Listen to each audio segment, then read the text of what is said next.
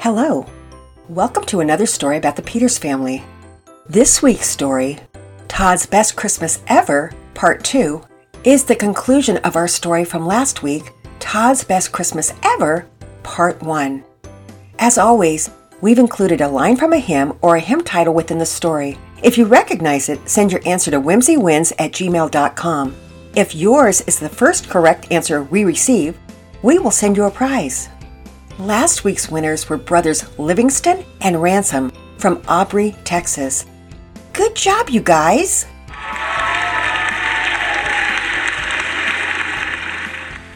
It's time for this week's story. But first, I'll summarize where we left off last week. Todd Hicks's parents had been separated, and he didn't have much contact with his dad. Last week, we heard that Mr. Hicks had made a connection with Mrs. Hicks and Todd. Mr. Hicks had picked up Mrs. Hicks and Todd to get a bite to eat at Pizza Earth before dropping Todd off for pageant rehearsal. He told them that he had a lot on his mind about which he wanted to discuss with them. So let's pick up where we left off, shall we? Todd's Best Christmas Ever, Part 2. I hope you can forgive me for talking on, but it's important that I get it off my chest. He paused, took a deep breath, and began speaking again. Almost 3 years ago, I left. I know you both know that. It was a really low point for me, Maggie, and I'm certainly not making excuses, because it was a low point for you too, Maggie, and probably most of all for you, Todd. I walked out on our commitment to our marriage, and I thought I could do better on my own. I neglected both of you in anger for a long time, and I just feel sick about it. Anyway, I've been doing really well at work and have gotten a lot of promotions in the past 3 years. I've been putting in so many hours, and that's probably part of the reason for my promotion. It was just easy for me to work and work and work so that I didn't really have to think about what was going on in my life or acknowledge what I had done to both of you. Anyway, though work was going really well, everything else around me wasn't. I felt like things were just falling apart. I was lonely, and I complained all the time. I was exhausted most of the time. It got to the point that I was so overworked that my life was just worth nothing to me. A friend of mine who was a coworker would often encourage me to leave work at the regular time and join him and his wife for dinner. I can't tell you how many times he extended the invitation to me, but I never took him up on it. I think it was probably too painful for me to even think about the fact that this dude had a happy marriage and was doing well at work, and I was by myself with only my money to keep me company. But the dude wouldn't stop asking me to come over. He just was relentless. So after about a year of him asking me, I finally agreed about 4 months ago to join him and his family for dinner. And from that first moment, he and his wife and their 2 daughters just sat and shared their friendship with me at least 2 nights a week. During that time, they had begun to become like family to me. So when they asked me to church, I agreed to go. I don't even know why I did.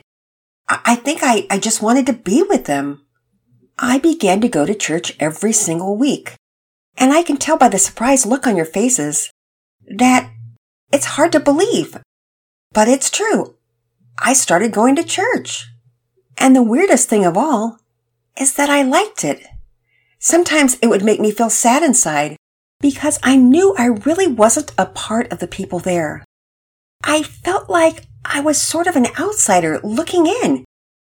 Don't get me wrong, everyone made me feel friendly, but there was just something inside that was, I don't know how to express it, except to say that I feel like there was something missing.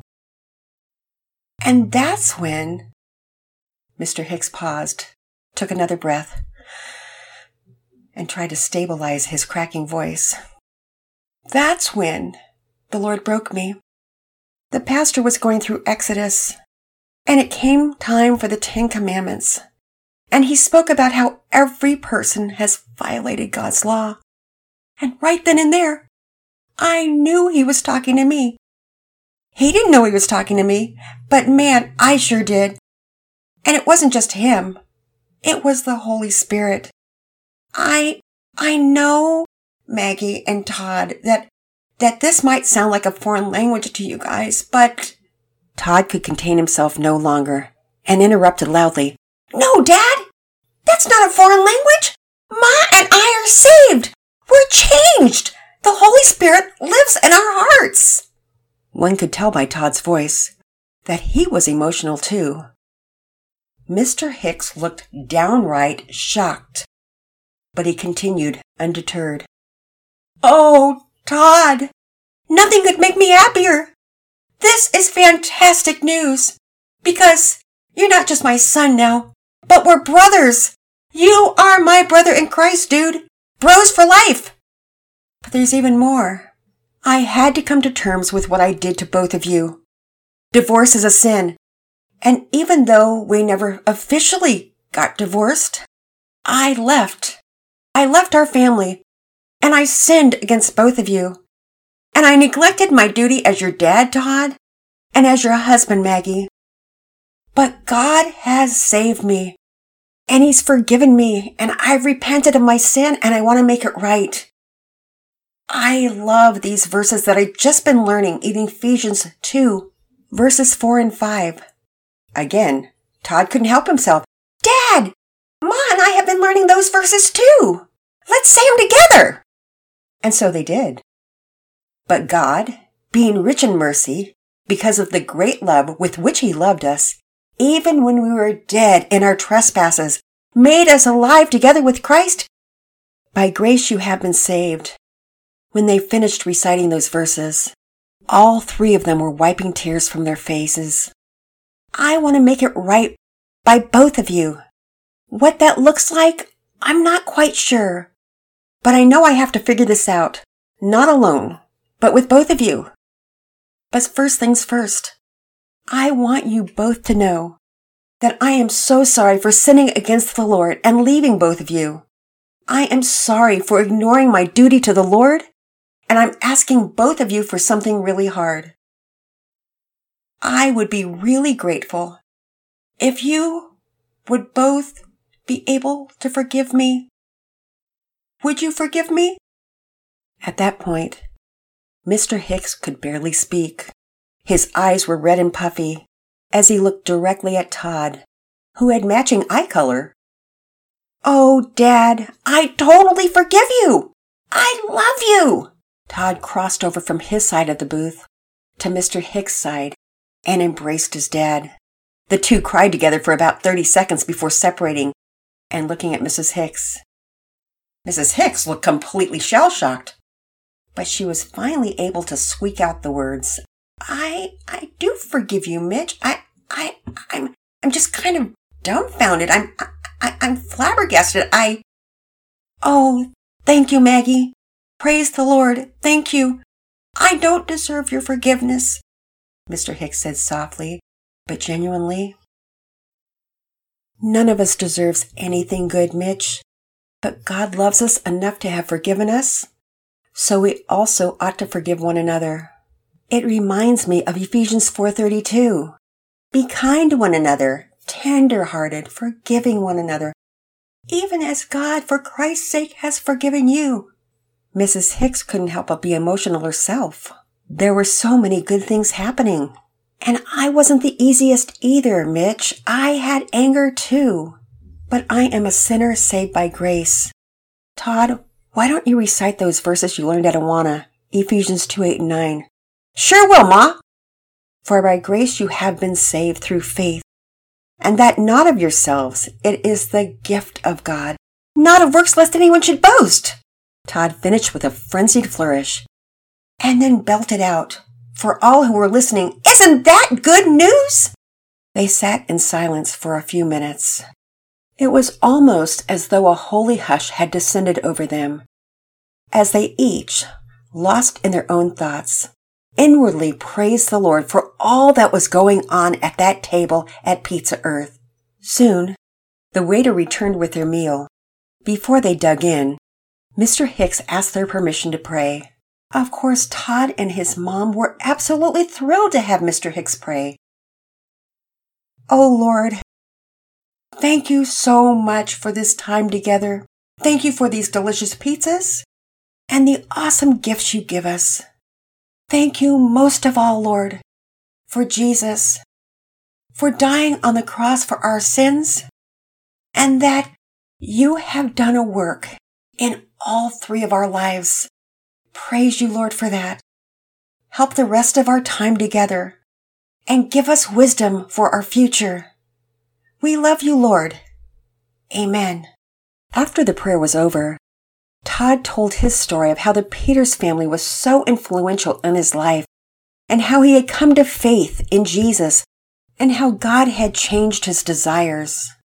And then it was followed by Mrs. Hicks, who told of her conversion story and how the Peters family had been so helpful to her.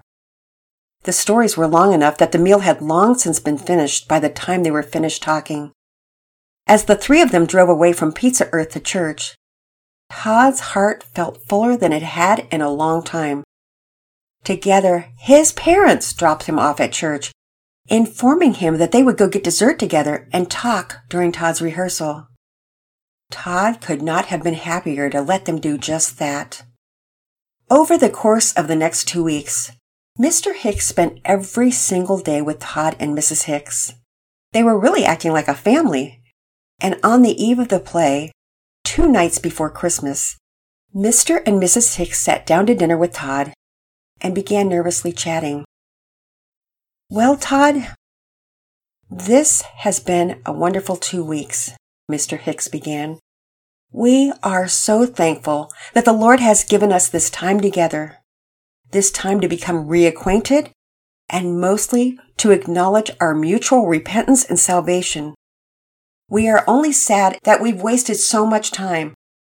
But if that's the way that God used to call us to himself, then we know that his providence is perfect.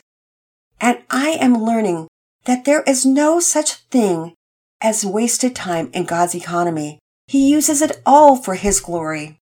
So Todd, all of that to say that your mom and I, by God's infinite grace, we never officially divorced. Though we both intended to, our busy work schedules kept us from ever doing the paperwork. Now, that's just on a human level, because we know that God has worked his will in this. And what a gift he has given us. During this time together, we've worked through a lot, and we believe, as the Lord has said, that whomever God joins together must not part. It doesn't mean that we won't have trials and troubles again, but we are determined by God's grace to obey him together as a family. And though we intended to divorce, we have repented. So, again, Todd couldn't hold it in and blurted out, "Dad, this is taking forever. I know what's up. You guys are getting back together. It's totally tubular. And I give you my permission." Well, Todd, thanks for finishing my sentences for me, because I wasn't sure how to say it. And thanks for giving us permission. Mr. Hicks affectionately winked at Todd. No problem, Dad. Bros gotta help each other out. Am I right? Once again, Mr. Hicks laughed at the exuberance of his son. Then he continued speaking. Even though we were never really divorced, we want to come together officially as believers in Jesus in a small ceremony. But it has to happen immediately, because I don't want to spend another Christmas apart from you two. And the Hicks weren't just kidding. With Pastor Felsdo and the Peters family, they decided to tie the knot again the night of the pageant. They would have a small ceremony of commitment to Christ and to one another after the play was over that night, but it would be kept secret from all but a few. It was hurriedly arranged, but God, by his grace, brought the details together. On the night of the Christmas pageant, Todd felt distracted by gratitude to the King of all the earth who had come as a baby, who was their Emmanuel, God with us. As he sang out the Christmas songs along with Pearson and Penelope and the rest of the kids, he experienced joy. He was full of gratitude and joy and wanted Jesus' name to be praised. At the end of the pageant, the pastor got up on the platform and led everyone in the song, "There's Room at the Cross for You." The cross upon which Jesus died is a shelter in which we can hide, and its grace so free is sufficient for me, and deep is its fountain, as wide as the sea. There's room at the cross for you. There's room at the cross for you. Though millions have come, there's still room for one. Yes, there's room at the cross for you. At the end of the song, Pastor Felstow gave a brief message about this Christ child, the God-man in human form, who came to seek and to save those who were lost. He ended the time in prayer.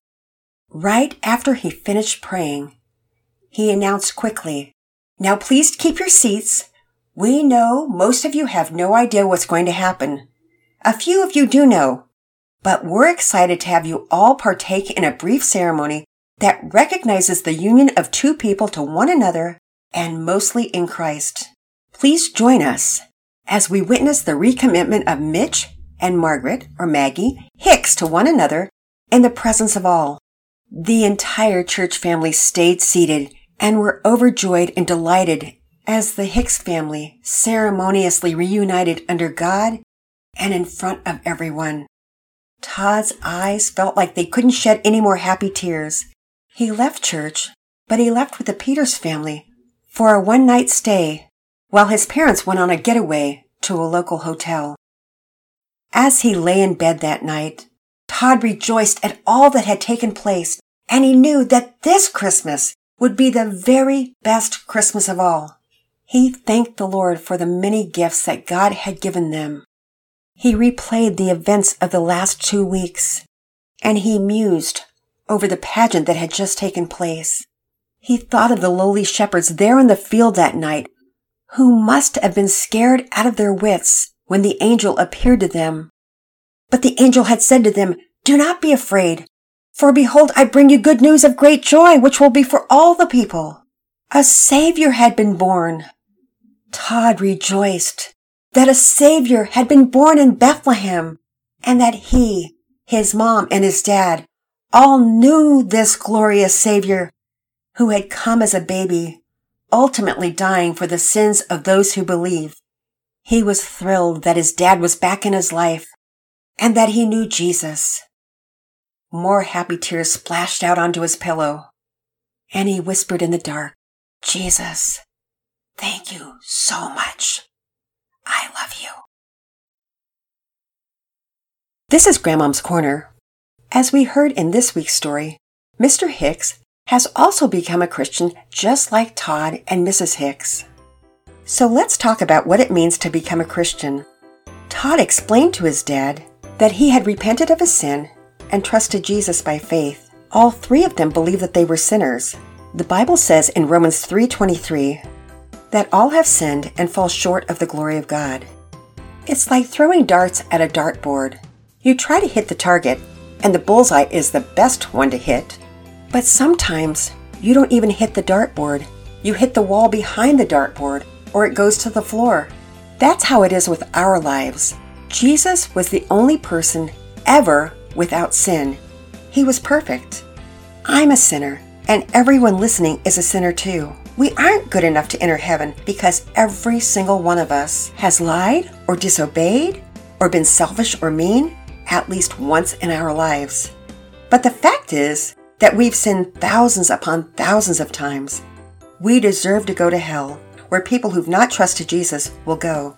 But there's a wonderful truth from the Bible, which is God's Word. In John 20:31, "These are written that you might believe that Jesus is the Christ, the Son of God, and that by believing you might have life in His name." John, who was an apostle and one of Jesus' 12 disciples, wanted his readers to know that you can spend an eternity in heaven with Jesus. Betty, my 9-year-old granddaughter, has agreed to share with all of you about how she came to faith. I spoke to her by phone. Hello, Grandma. Hi, Bet. I want to talk to you today about how you became a Christian. Will you share some of the details of that, like how old you were and so forth?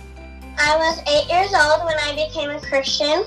I became a Christian because I was dreaming one night and I dreamt that I died and went to hell, and I was afraid of hell, so I woke up because I was afraid. Mm-hmm. And I didn't want to go to hell, so I wanted Jesus to come into my life. So I prayed and repented of my sins, and I believed in Jesus, and He came into my life. And ever since, I've been a Christian. So if you were to share the gospel with someone, what would you tell them they need to believe to become a Christian according to the Bible? They need to believe in Jesus, and they need to know that they are sinning, so they need to realize that they need someone to save them and help them from what they've done, and they need to know that the only way they can get to heaven is through Jesus. So how does being a Christian affect your life every day, Betty? Well, slowly God is changing me, and I'm growing in the fruits of the Spirit. When we become Christians, that doesn't mean we're perfect all of a sudden. So when you disobey, or you don't work hard at your schoolwork, or maybe you're unkind to one of your 8 siblings, how does that make you feel as a Christian acting that way? Whenever I get angry with my siblings, I always pray that I will be slow to anger and be able to talk to them. So do you tell the Lord you're sorry and confess your sins? I hope that your testimony of faith will help someone who doesn't know how to become a Christian or why they need to become a Christian. Thanks, Bet. I love you. I love you. We here at Whimsy Wins want all of you who are listening to know Jesus too. We pray for anyone listening who isn't a Christian that your hearts will be drawn to Jesus. We'll be back next week, the Lord willing, with a new story. Bye for now.